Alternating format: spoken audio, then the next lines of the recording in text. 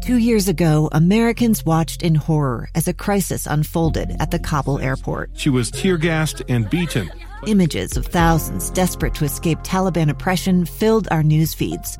More than 80,000 Afghans made it to America. But the story didn't end there. It was very cold. There was no power, no heat. Who would help our newest neighbors? I'm Andrea Smartin. In Stranger Becomes Neighbor, you'll hear the stories of some remarkable refugees who left their homes and their dreams behind, only to start over from zero. Their only possession was 3 blankets. And you'll meet Americans who stepped up to help them. You want me to come when you deliver your baby. What can one person do in the face of an international disaster decades in the making? That's Stranger Becomes Neighbor. Find us at kslpodcast.com. Follow us on Apple Podcasts or anywhere else you listen. Welcome to this Monday episode of Live Mike. I'm Lee Lonsberry. So happy to be here with you today. Christmas is this week. Is that exciting or what? I know I'm thrilled. I think I've been tracking the delivery of the packages containing presents I've purchased thus far, and I think the last one arrived just yesterday. I think it arrived. I have to check my mailbox and make sure it's in there, but I think I'm done. I think I pulled it off. Oh, no, that's not true. That's not true. I have one more stop to make, and I was about to say it here on the air, but the recipient of that gift may be listening. I have one last stop to make. How are you doing thus far? You ready for Christmas? Are you ready to trade gifts? Are you ready to do things this year in, well, an unconventional way? You got the Zoom conference all set up and fired up. You have the time reserved. You spread the word with family. We're sorting all that out ourselves. Anyway, it's an exciting week, a partial week for many of us. We're working the next few days, and then if we're lucky, a few days off. That'll be the case for me. I'll be on the air here today and tomorrow, and then I'll be taking the remainder of the week off. I'll see you back here next Monday, of course. But in the meantime, we do have a lot to talk about. It was just yesterday evening that I saw my cell phone come into light with alerts originating in Washington, D.C.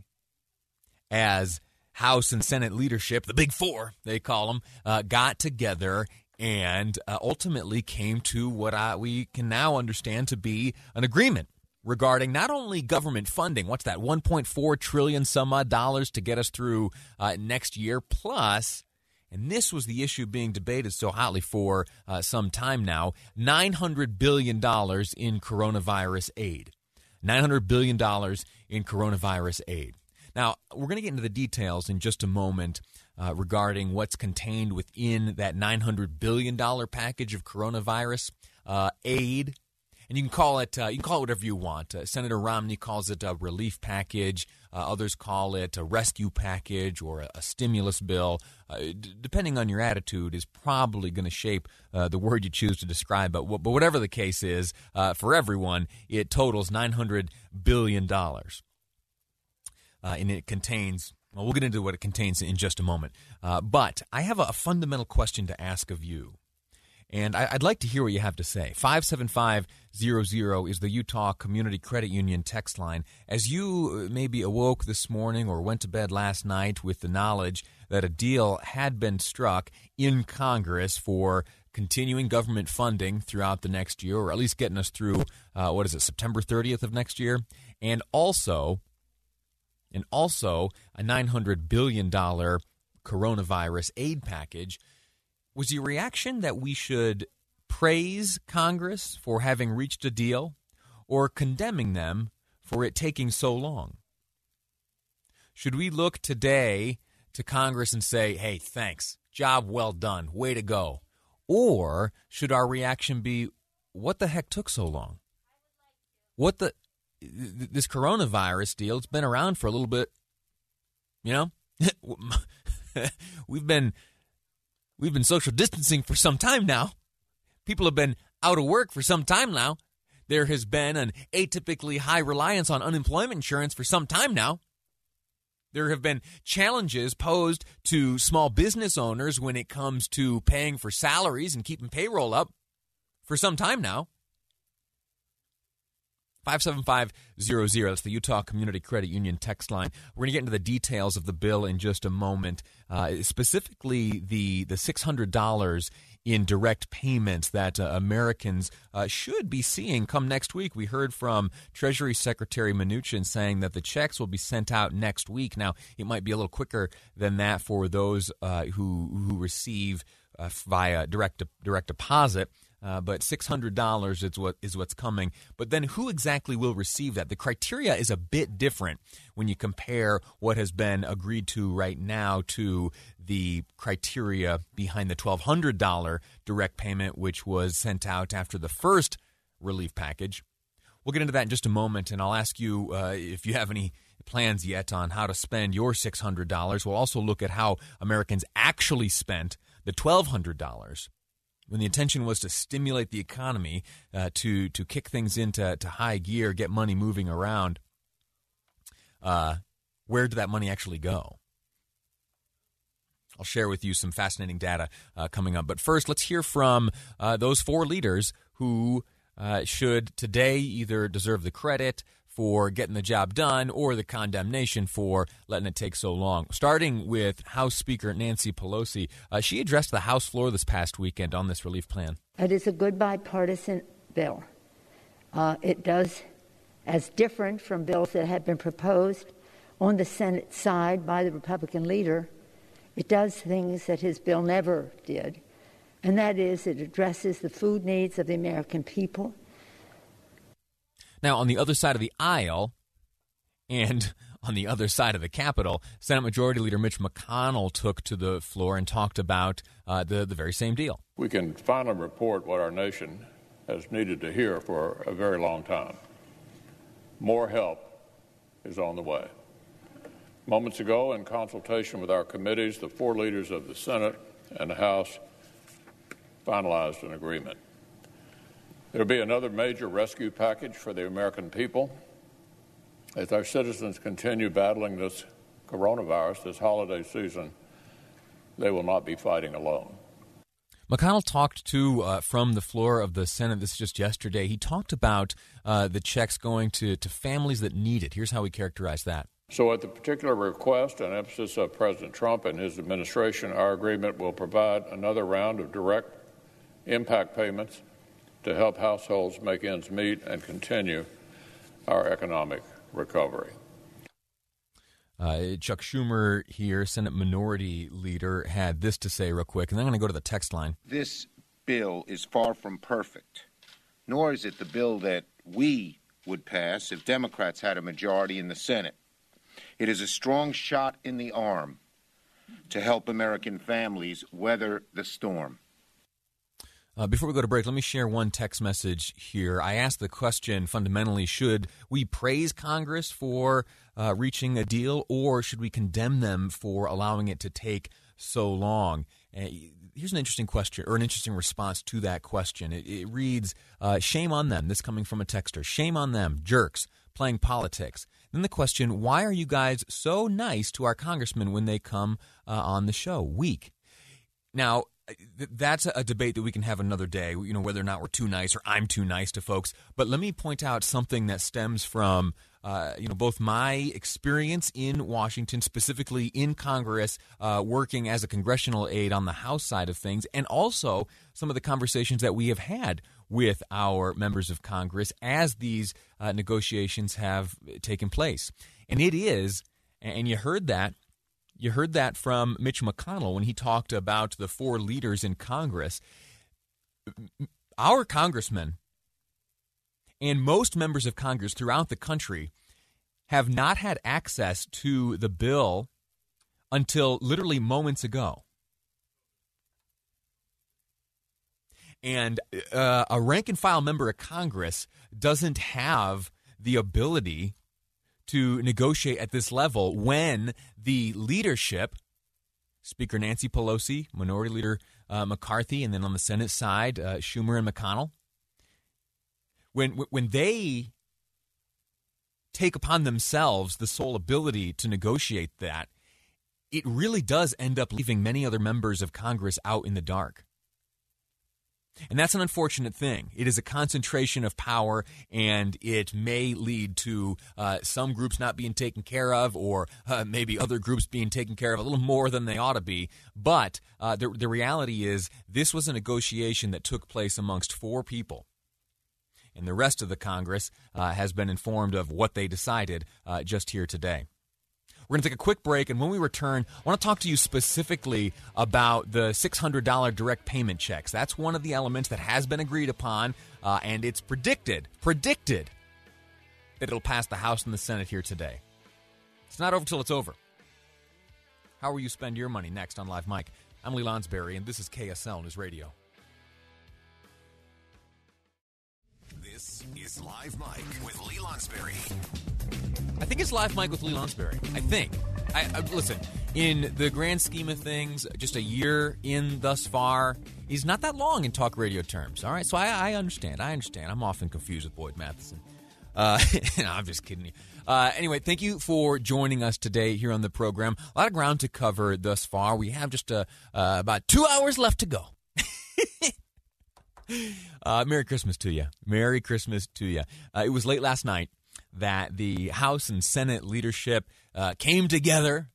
That sounds maybe more positive than it ought to be. They came together and ultimately agreed upon really 2 things. They agreed upon terms for the relief package or the stimulus package or the rescue package, however you decide to term it. If you're in Camp Romney, you call it a relief package.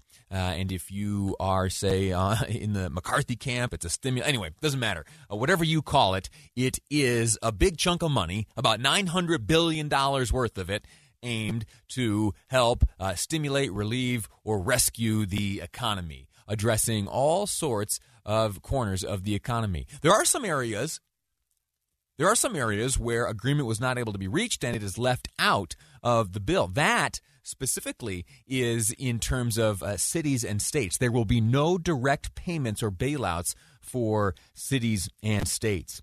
That was something that Democrats very much wanted. Republicans were very much opposed to it. Some more liberal-leaning cities and states throughout our country have found themselves on some tough times due to, at least in the Republican view, unwise management in the midst of the coronavirus. And Republicans didn't want those more liberal areas to be rewarded for that or to be bailed out. On the other hand, there was something that Republicans very much wanted, which has been left out of the package, and that is protections from litigation. If you are an employer and some of your employees, contract the coronavirus while on the job, or there are other circumstances, the Republicans wanted there to be a certain measure of protection for those business owners and for those employers. Well, Democrats not so fond of that, and thusly it was left out of the bill. What has been left in this compromise bill, though, is the $300 of supplemental unemployment insurance. That's a weekly figure. So if you are on the receiving end of unemployment insurance, once this deal all goes through and the dust settles, you'll be on the receiving end of $300 additional dollars. Now that's half the $600 that was received earlier in the pandemic. The reason for the reduced amount, as I have spoken to lawmakers and tried to get a sense of what thought process has gone behind the decision to leave it at $300. Well, pretty simple. You don't want the compensation coming from the government to be greater than what is able to be received in the workplace. I can remember some conversations with business owners earlier this year where, due to the $600 weekly added on top of state unemployment insurance by the federal government, if you take that all and you compare it to the typical earnings of someone, there were many instances where not working ended up being more profitable than reporting to work.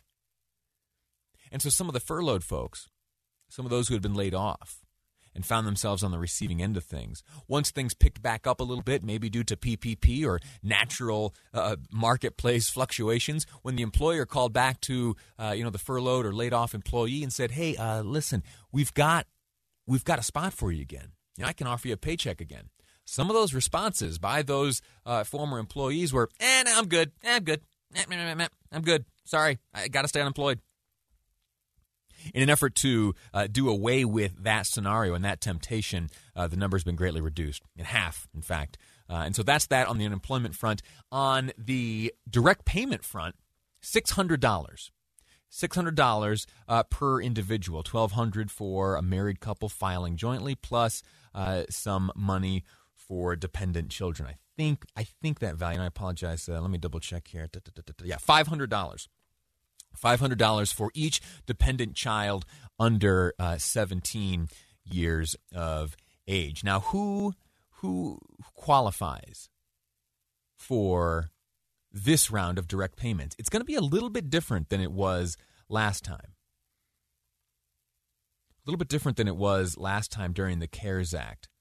Then, during the CARES Act, if you were an individual making under, I think, $99,000 annual plus $198 annual for couples, you qualified for the $1,200 per person. Now, $600 is the number, and single people earning up to $75,000 will receive $600, while married couples earning up to $150,000 will receive $1,200. That is exactly half of what was paid out last time. And let me see. Oh, yeah. And I think I said $500 for each dependent child. It's $600. I misspoke. I apologize. $600 for each dependent child. Now, my question very basically, what do you intend to do with your check? What do you intend to do with your check? 57500 is the Utah Community Credit Union text line. I'd love to hear what you have to say because we have some data that looks back on how Americans spent their $1,200 stimulus check. If you were guessing, you might say that it's food, housing, utilities, personal care. But you'd only be partially correct. Forbes looked at some of the data revealed and collected and tabulated by the New York Federal Reserve. Turns out that only 29% of Americans spent their stimulus checks on consumption. That being the big hopes of lawmakers and policymakers, that we would spend it in a way that got money moving, that put money very quickly into the cycle of buying, spending. But get this, only 29% of Americans spent their stimulus checks on consumption. Savings. How many Americans on the receiving end of that $1,200 stimulus check first go around saved that money? 36%. 36%. And then similar to that, those who used that money to pay down debt, 35%. That's all well and good for the individual. But as the stimulus checks were intended to stimulate the economy, the big macro look at things is that it is most effective for the overall economy, of course, for it to be moving around, spent at local businesses or spent at retailers or wherever, but spent. And sure, very, very good for those who are able to save it and pay down some debt. That's wonderful for the individual economy. And I'm anxious to see how things have changed, how things are now different, how financial stresses are different. We'll see if this breakdown of the usage of that federal money differs. Checks sent out next week. That's the promise handed down by Secretary of the Treasury Mnuchin. So we'll have to see. Send me a text message, 57500, to the Utah Community Credit Union text line. What do you intend to do with your check when it comes? Text message is already rolling in. Finish installing a lift to make our home accessible. Okay, very good. Another texter says, I'll put it in savings because I expect this to get worse as the next year goes on. Whew. Man. Probably pay off bills from Christmas, another texter says. How about you? 57500. Let me know. Quick break. When we return, we're going to roll back the calendar a little bit. You know, I like to talk about the lessons learned during the Spanish flu. Well, there are more lessons specifically about the Christmas season. How'd the Spanish flu prepare us, Americans, today to combat coronavirus this Christmas season? I'll tell you next on Live Mike. I'm Lee Lonsberry, and this is KSL News Radio. A stranger with a gun came upon two teens taking pictures under a rising full moon. But violence is only the beginning of this story. Sometimes I thought, there are no miracles. Yeah, there are, and this is a big one. I'm Amy Donaldson, and I've spent my career talking about how lives are undone by violence. The Letter is a podcast about how lives are remade. Follow The Letter at theletterpodcast.com or wherever you get your podcasts.